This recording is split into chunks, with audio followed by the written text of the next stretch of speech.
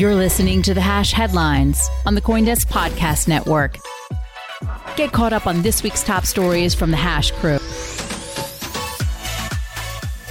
And just a reminder, CoinDesk is a news source and does not provide investment advice. Monday's top story. So because we have lack of clarity as to what the heck is going on in the crypto asset industry, it looks like a very large crypto VC is deciding to open up offices overseas, which is something that we're going to see recurring, I think, for the next, maybe until after election season. A16Z is expanding to the UK. They have approximately 35 billion in assets under management across multiple different funds. And they said that the UK government is willing to create policies that encourage startups to pursue decentralization. The office is going to open up later this year. And it's going to be used to invest in crypto and startup ecosystems in UK and Europe. And I have a feeling we're going to see a lot more companies decide to do this. And the reason why they're not completely closing down U.S. operations yet is there's still a glimmer of hope. I forget what that meme is where, bro, maybe there's a chance. But these companies are starting to hedge and look at options overseas, places where they're actually welcome so that they can continue to build and make money. And it looks like the United States is going to lose quite a bit of taxpayer revenue. Will, I want to get your take on this. Yeah, this is big news, right? We've been talking about the UK for a little bit, and we've been talking about how they've been more friendly to crypto, especially with their new prime minister coming in late last year. And he said he was like pro Bitcoin, pro crypto, pro Web3. And a lot of politicians give lip service to emerging markets, right? So it doesn't necessarily mean anything. But quickly, it seems that that is being taken up by firms. And A16Z deciding to open up its second office ever is a big indicator of that. One thing that was in the article, you can read on CoinDesk.com talking about this, was the fact that there's been more unicorns out of the UK than there has been in a scattering of different European countries they're talking about, including something like Germany, which is a pretty big place for actually Ethereum development. A lot of the early Ethereum devs came out of Germany. So the fact that they're moving into this jurisdiction is an indicator of the growth in the past and also like the future of where this market is going to go. One note on this is we've been talking about the MiCA regulations that are just coming out right now. Markets in crypto assets, which the EU has just passed. It took a very long time to create. A lot of people looked at that and they were like, hey, this is great for Europe. This is great for crypto developers to move here, to start setting up. We have regulatory clarity as opposed to the United States. But with Brexit, or a few years ago now, we know that those two jurisdictions are operating under different laws. The UK and the EU do not have the same crypto laws. And to see this happen to MiCA and then the UK right after makes me wonder how actual developers and founders are thinking of the MiCA rules. Why not just go to the UK if it's even more friendly over the US or EU? Zach, I'll throw it up to you. Yeah, this is super interesting, and it puts a lot of weight behind some of these comments that we've seen from Coinbase and Brian Armstrong and others in the space saying, hey, US, if you're going to be inhospitable, we're going to take our ball and go elsewhere. And so you see A16Z, which is obviously probably has the biggest amount of skin in the game as it relates to making Web3 a real thing, saying, hey, we're going to set up a major presence in the UK. And by the way, we're going to make a major investment in a UK crypto startup. So I think this actually lends weight and credence to the argument that I think a lot of people in the US are seeking. They want some leverage. They want to be able to say, hey, we're going to go elsewhere and do this. And the US might get left behind. In the post itself, they say, hey, we're committed to working with US policymakers. This is by no means, a full departure from the US. But it certainly, again, lends weight and leverage to these claims of being like, well, if it's going to continue to be inhospitable, and if we, can see the writing on the wall, we're going to go choose some different places elsewhere, whether that's the UK, whether that's France, whether that's the Middle East, whether that's Asia. There's all these countries that are emerging as, more regulatory friendly, more common sense regulation of this industry and these assets. So I think it does just, again, from a messaging and sort of narrative perspective, and lend a lot of weight to this idea that the US crypto industry could just go elsewhere very easily and bring with it jobs, money, investment, and all the things that politicians really tend to care about. So that to me is sort of the big picture, but fascinating to see this.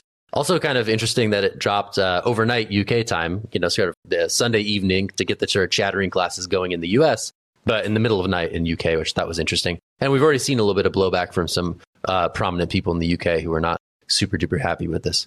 But Jen, I'll toss it to you for your thoughts.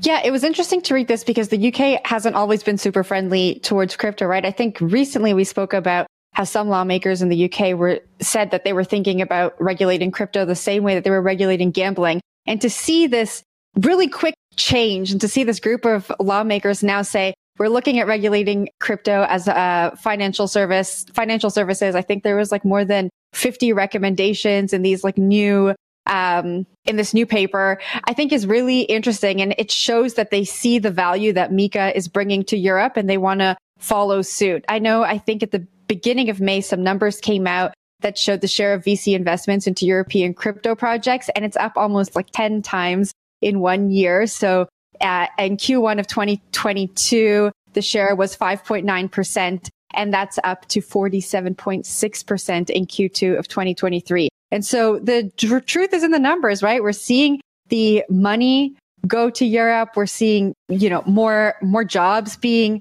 created in Europe as more startups are launched there and more people move off there. And so I think the proof is in the pudding, and it will be, I don't know what's going to happen in the US. It will be interesting to watch. The next 2 years are probably we probably will not get clarity until after election season, in my opinion. So like 2 more years of this ridiculousness. And I probably should pull up a chart and look and compare what happened last halvening to see what we could expect, because maybe this was not the bottom. There's still time, Wendy. Bring your charts. Tell us. That's a lot of work right now. It's a Monday morning. Not now, later. Tuesday's top story. It's the hot topic these past couple weeks, and we got a fresh development that dropped today. Hotly anticipated. It was the Hinman emails, a former director of the SEC way back when, who made the proclamation that Ether didn't appear to be a security back in 2018. Those emails and documents related to that speech had been sealed for a number of years. And today, as part of a lawsuit with Ripple Labs, those emails have been released, shedding light on how the SEC discussed this internally at the time in what is a really timely drop of some public documents as the debate around crypto asset securities rages ever more intensely. So this was a big story, hotly anticipated again, and we're going to talk about it. I'm going to throw it straight to Wendy. Did anything from these emails stand out to you? And does it change your opinion of the SEC and how it's dealing with this asset class? Don't ever ask me my opinion of the SEC live on air, please, because we ask you every day, Wendy. Okay, so every day. I was live streaming yesterday on my channel and I got this news. My daughter was like, "Mom," she came in and she wanted candy. And I gave her candy to celebrate because Gary Gensler, you're getting fired, man. All right, that's something else. I'm actually very excited that this is finally released. I was given the chance to go through these a little bit earlier this morning. I'm going to be dropping a video with my thoughts on it. But basically, I think that this is good for the industry. It just kind of shows, like, I'm not a legal person, so I'll pass this over to Jen in a second. But I just think that this is good to show that the SEC has no idea what they're talking about. The people that we are paying, we're funding their public salary to essentially protect poor people, unaccredited investors, from all the dangerous things in crypto. They have no idea on how to actually classify the stuff. So they went ahead and it sounded like they reached out to Vitalik to kind of understand what the stuff is, which to me is problematic because, again, he's the creator of Ethereum. He's got a lot of money invested in it.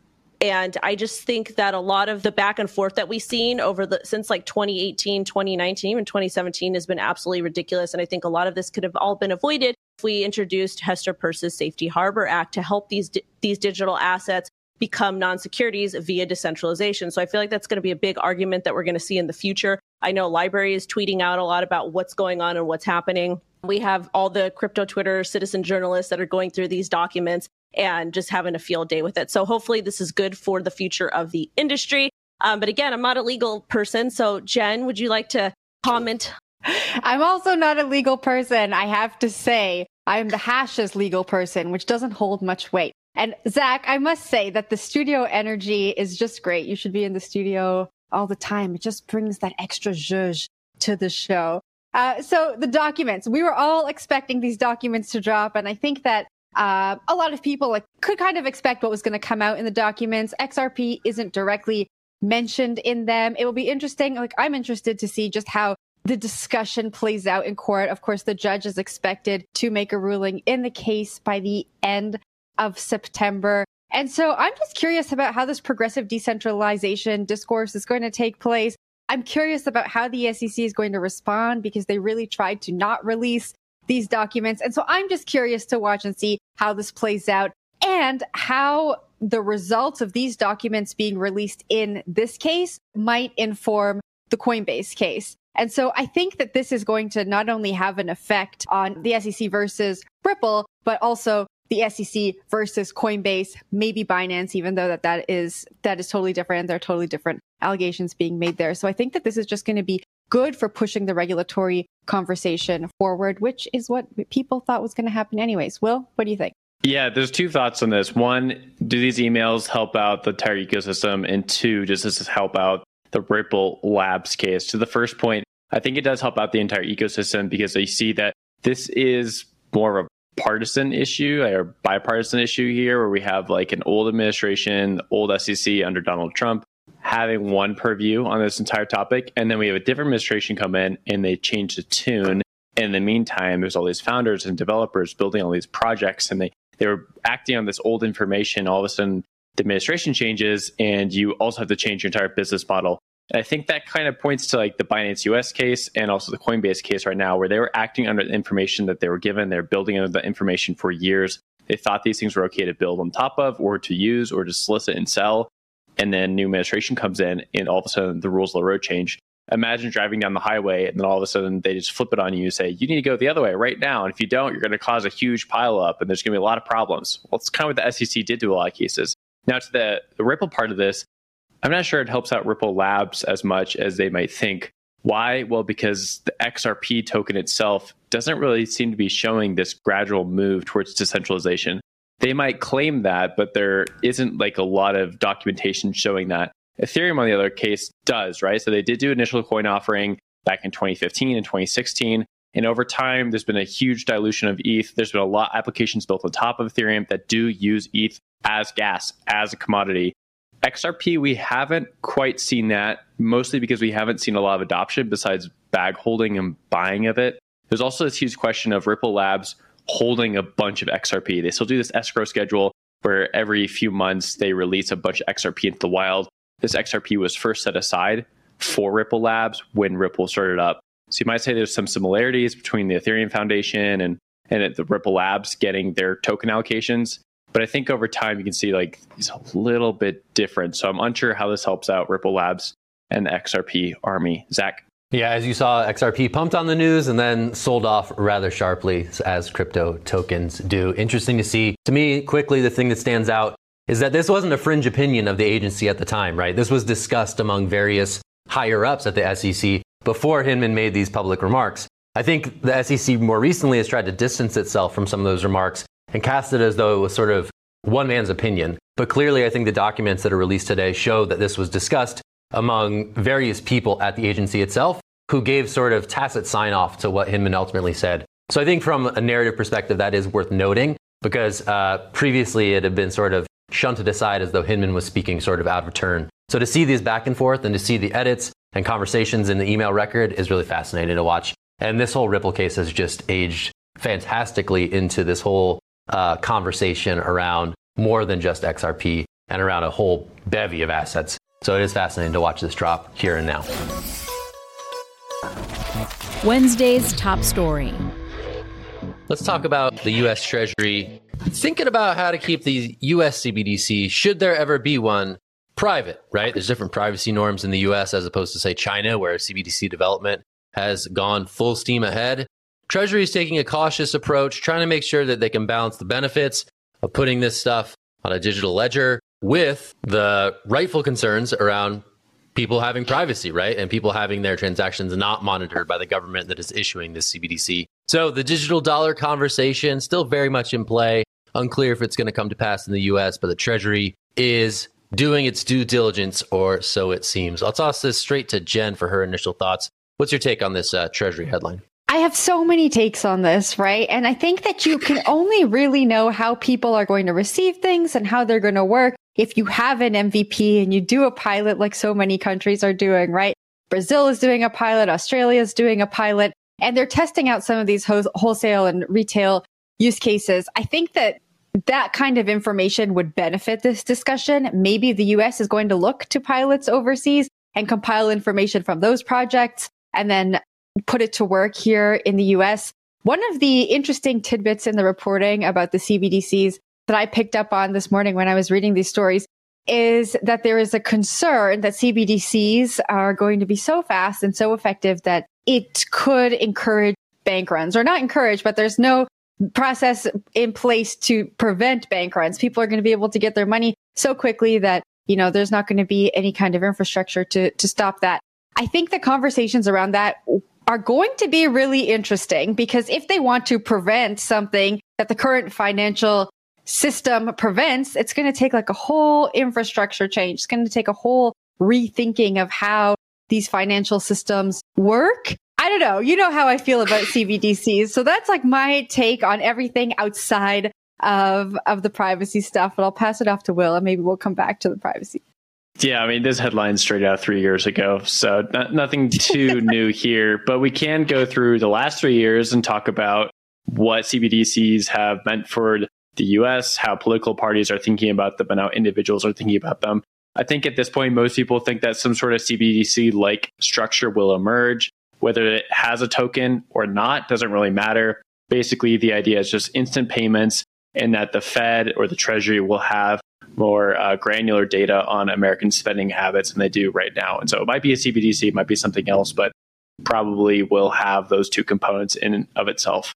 We're seeing so far that there's going to be a very bipartisan issue around CBDCs. That'd be like states, especially Republican-leaning states, are going to lean against CBDCs. Texas and Florida have already sort of moved against this. But Florida already implemented some sort of quote-unquote ban on any federal CBDC. That won't really hold up in court ever, because Florida is a part of the union, so it's not like they're able to not use federal money. But it was a nice political stunt, and I think as we go into the next election and maybe 2028 election, when something could actually happen, this would be like a very big subject. So that's one thing to watch out of this. The second is, if other countries do adopt this and the U.S. wants to preserve its regime as like the head of the global currency with the dollar, they might get more serious about this. But I think for right now, this is sort of a mute discussion, because the Fed has FedNow. It's rolling out in July. It has SWIFT. It's able to offboard anybody they want. They can onboard whoever they want. And that's not going to change necessarily just with a different token solution or a different tech solution. They already have the moat because they have the network effect of the dollar and its warships. Zach, I'll throw it over to you. You have Yellen a few days ago saying how important it is for the dollar to be, that critical global currency. So that is very much in play. I think you're right to bring up sort of the political context, because the CBDC has emerged as sort of a political lightning rod in recent months, despite no seeming forward progress on this actually happening. So a lot of the rhetoric around the CBDCs, here's big bad government prying into your wallet. It kind of makes sense that Steele here, who's making this speech, will go out and say, hey, we're really working on this privacy stuff, guys. Like, the big bad government boogeyman may not be baked into this equation should we ever get there. So I think that political context is important, because it is a little bit of cover from what has been increasingly like hot rhetoric being sort of rained down on the Biden administration in this instance. So the fact that this official will come out and say, hey, like, we're looking into privacy enhancing technology, should we do this, certainly fits interestingly into the political conversation around it. Because I think you're right, Will, like, this is not, especially new, some of the stuff that we're seeing, but all of a sudden the rhetoric around it is quite new. So the fact that they're ramping up calls for really looking into these privacy enhancing technologies, should they ever do this thing, I think is interesting in the political context, at least.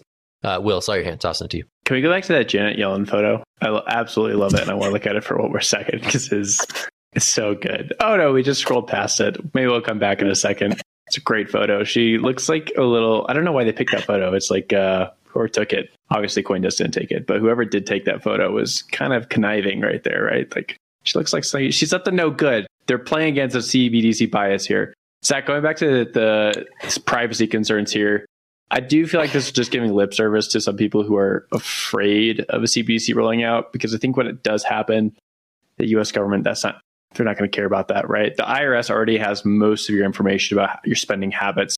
So why would they, take a step forward and try to issue some sort of privacy around this? They have an interest in knowing about your spending habits. It just comes down to like the economics of the situation, right? They want to know where capital is flowing, and they have granular data that only betters their models, only betters what they're trying to do. Obviously, us on the hash, and I think people in crypto in general would not want that. But I think when this does come out, they're not really going to do much with that. Jen, over to you. Yeah, I mean, we say this all the time, but I think there's so much education needed. I think this has become a political talking point. People in the industry talk about it a lot, but I think when we broaden out the pool, the everyday man on the street maybe doesn't really understand the intricacies of a CBDC. Maybe they think it's just a digital dollar. There's some data that's pointed to in that research where Americans were surveyed. I'm not sure the size of the sample pool. And they said 49% said that they just didn't know. And so I think maybe the elections are doing some of the job at kind of educating people, but there's like a larger gap here for Americans to really understand what a CBDC, I think, would mean. But Zach, I'll give it to you for last words. All right, really quickly, some additional polling, sample size 3. Quickly, do you think that a U.S. digital dollar is going to be deployed? It's still very much in question as to whether or not it will happen, according to these remarks. Will, yes or no? In a CBDC format, I think in the next 5 years, yes. Jen, you? I think yes. I think no. I'm holding out. I think no. Do you really think no, or are you just going against us? Even a pilot program, though. It doesn't mean no. I really think no. Yeah. Okay. All right. Well, we'll have to wait and see. The biggest CBD shill on the show doesn't think it's going to happen. Bullish. It's always keeping us on our toes. What is Zach? Great Zach this morning, Zach. Hey, good job. A head fake every now and then. Thursday's top story. First up, the world's biggest asset manager, that would be BlackRock, is gearing up for their own Bitcoin ETF, reportedly using Coinbase for custody and pricing, according to a person familiar with the matter. It's honestly a really interesting time to make the move and raises a couple of questions, not least of which is, if this is a futures-based vehicle, the only kind that's been approved in the US to date, why would Coinbase custody be involved? And on the other hand, if Coinbase custody is involved, what does BlackRock know that would push them towards an approach that's been uniformly and repeatedly rejected by the regulator to date? Jen, what do you think? I had the same questions as I was reading the story, and it feels like another road to boring story, right? Despite all of the regulatory action that's happening, despite what we see going on in the markets and tokens reacting, we still have the largest asset manager in the world filing for an ETF. Granted, we don't know if it is a spot or futures ETF. I guess my question to you, Adam, is what is the likelihood that this could be a spot ETF? And what do you think about the timing? It feels like odd timing, I must say. Yeah, I mean, we're in definitely the depths of a bear market right now, and ETF vehicles, especially on the future side of the table, really haven't performed very well. One of the downsides about future contracts is that effectively, when markets are going down, then you have kind of the losses get amplified, right? When they're going up, it's kind of the other way. And one of the things about it also is that it doesn't affect the kind of price of the underlying asset, because none of the effectively what you're doing with that type of ETF is you're buying futures contracts to bet on the price appreciation of Bitcoin or not, depending on the type of vehicle. So that means that if you have $1 billion worth of ETF demand that goes into an ETF, it doesn't actually change the supply demand dynamics of the underlying asset at all. And that's one of the reasons why kind of the futures approach has been interesting, is because the reason why the SEC has said that they prefer futures is that they're concerned that the underlying assets and the exchanges potentially could be manipulated. That's a funny argument, because if you have futures on something, you're betting on the price of something, and that would mean that futures would definitely be kind of subject to any distortions that were there in the underlying asset. But I think it does come back to that other question. Now, it's inevitable that this is going to happen. This has always been a stalling action from the SEC. And I think that's the interesting question is, does BlackRock know something that we don't that would push them towards making this push now when the market really doesn't seem to support it? And yet, here we are. Zach? I'd say it might be a bit, there might be a bit of foresight here, right? They're going to say, hey, Bitcoin's going to come back. We want to be first in the market with something that could be of use to our clients. They're a longtime partner with Coinbase. So I think if this reported connection is true, that would make sense, right? They announced a partnership with Coinbase, I guess back in the summer of 2022. So the fact that they would work through Coinbase here, maybe it just is a continuation of what they had set in motion a while back, right? It may not be something especially new, but it may be a way that gets product into the hands of BlackRock customers in a way that's more comfortable to them. The spot Bitcoin ETF was this long sort of holy grail of the industry, and is still very much in question as whether or not that will ever see the light of day. So one would think that maybe this would be the futures approach, since it has worked, but who knows? Again, this is according to a source. This is a scoop. This has not yet been announced by either of these teams. So this is all reportedly at present, and things are often subject to change. it is fascinating, I think, to see movement on the Bitcoin ETF side in the wake of what we saw with GBTC, the Grayscale Bitcoin Trust disclosure. Grayscale is a sister company of CoinDesk, all that good stuff. But the GBTC trade really wrecked a lot of people in the last cycle. And I think having a Bitcoin ETF in the market might be a more safe path going forward for a lot of these more traditional financial firms who want access to Bitcoin without necessarily going whole hog into the asset itself. So the fact that BlackRock is behind this is potentially really large and potentially suggests that, again, TradFi players, big ones, are still interested in Bitcoin as an asset and getting the products onto the market that they think will be useful to them come next interest cycle, come next bull cycle. So it's going to be interesting to see if this hits the market before then. Adam, I think I saw your hand. I'll toss it back to you. Yeah, I mean, I think that, again, you can look at what kind of is going on with the U.S. Central Bank, where yesterday we had kind of the first pause after a really record run, of rate increases, up 2,000% in just over a year in terms of the core rate from 0.25 up to 5.25 is kind of the upper bound of that range. So, I mean, you've got weird dynamics in markets right now. And those weird dynamics in markets are pushing people into areas that are typically not in their kind of comfort zone because, again, one of the things about monetary policy in this fashion is there's no place to hide. It's not like there are safe assets. It's not like you can look to another currency, and it's not like you can even look to something like Bitcoin. And again, the difference between the spot ETF and the futures ETF is, I think, really interesting in that spot ETFs are better vehicles in many ways. Other countries have approved them and they haven't seemed to have had a problem with them. And the US has been a notable outlier in that, kind of forcing people down the futures paths, even as it has delivered worse results for investors. So, that's really where I come down to is just it's an odd move from the regulator. It feels like it's more of a stall tactic than it is really anything else. And if that's true, again, and if some of my cynicism about the regulators and the revolving door that operates between them, then, this seems like kind of prime ground for, hey, we're going to improve one from a trusted source that just happens to be the largest asset manager in the world, who we have very close proximity to from a power perspective. So that's the cynic in me. But what do you think, Zach? I mean, I will leave your cynical take with you and I will move on. But that's some good stuff. A lot of good, interesting things here. TradFi still interested in the crypto world. Pretty crazy. You've been listening to The Hash Headlines on the CoinDesk Podcast Network. We would like to hear from you. If you have any questions or comments, please reach out to us at podcasts@coindesk.com, subject line, The Hash, or leave us a review on your favorite podcast player. Thanks for listening.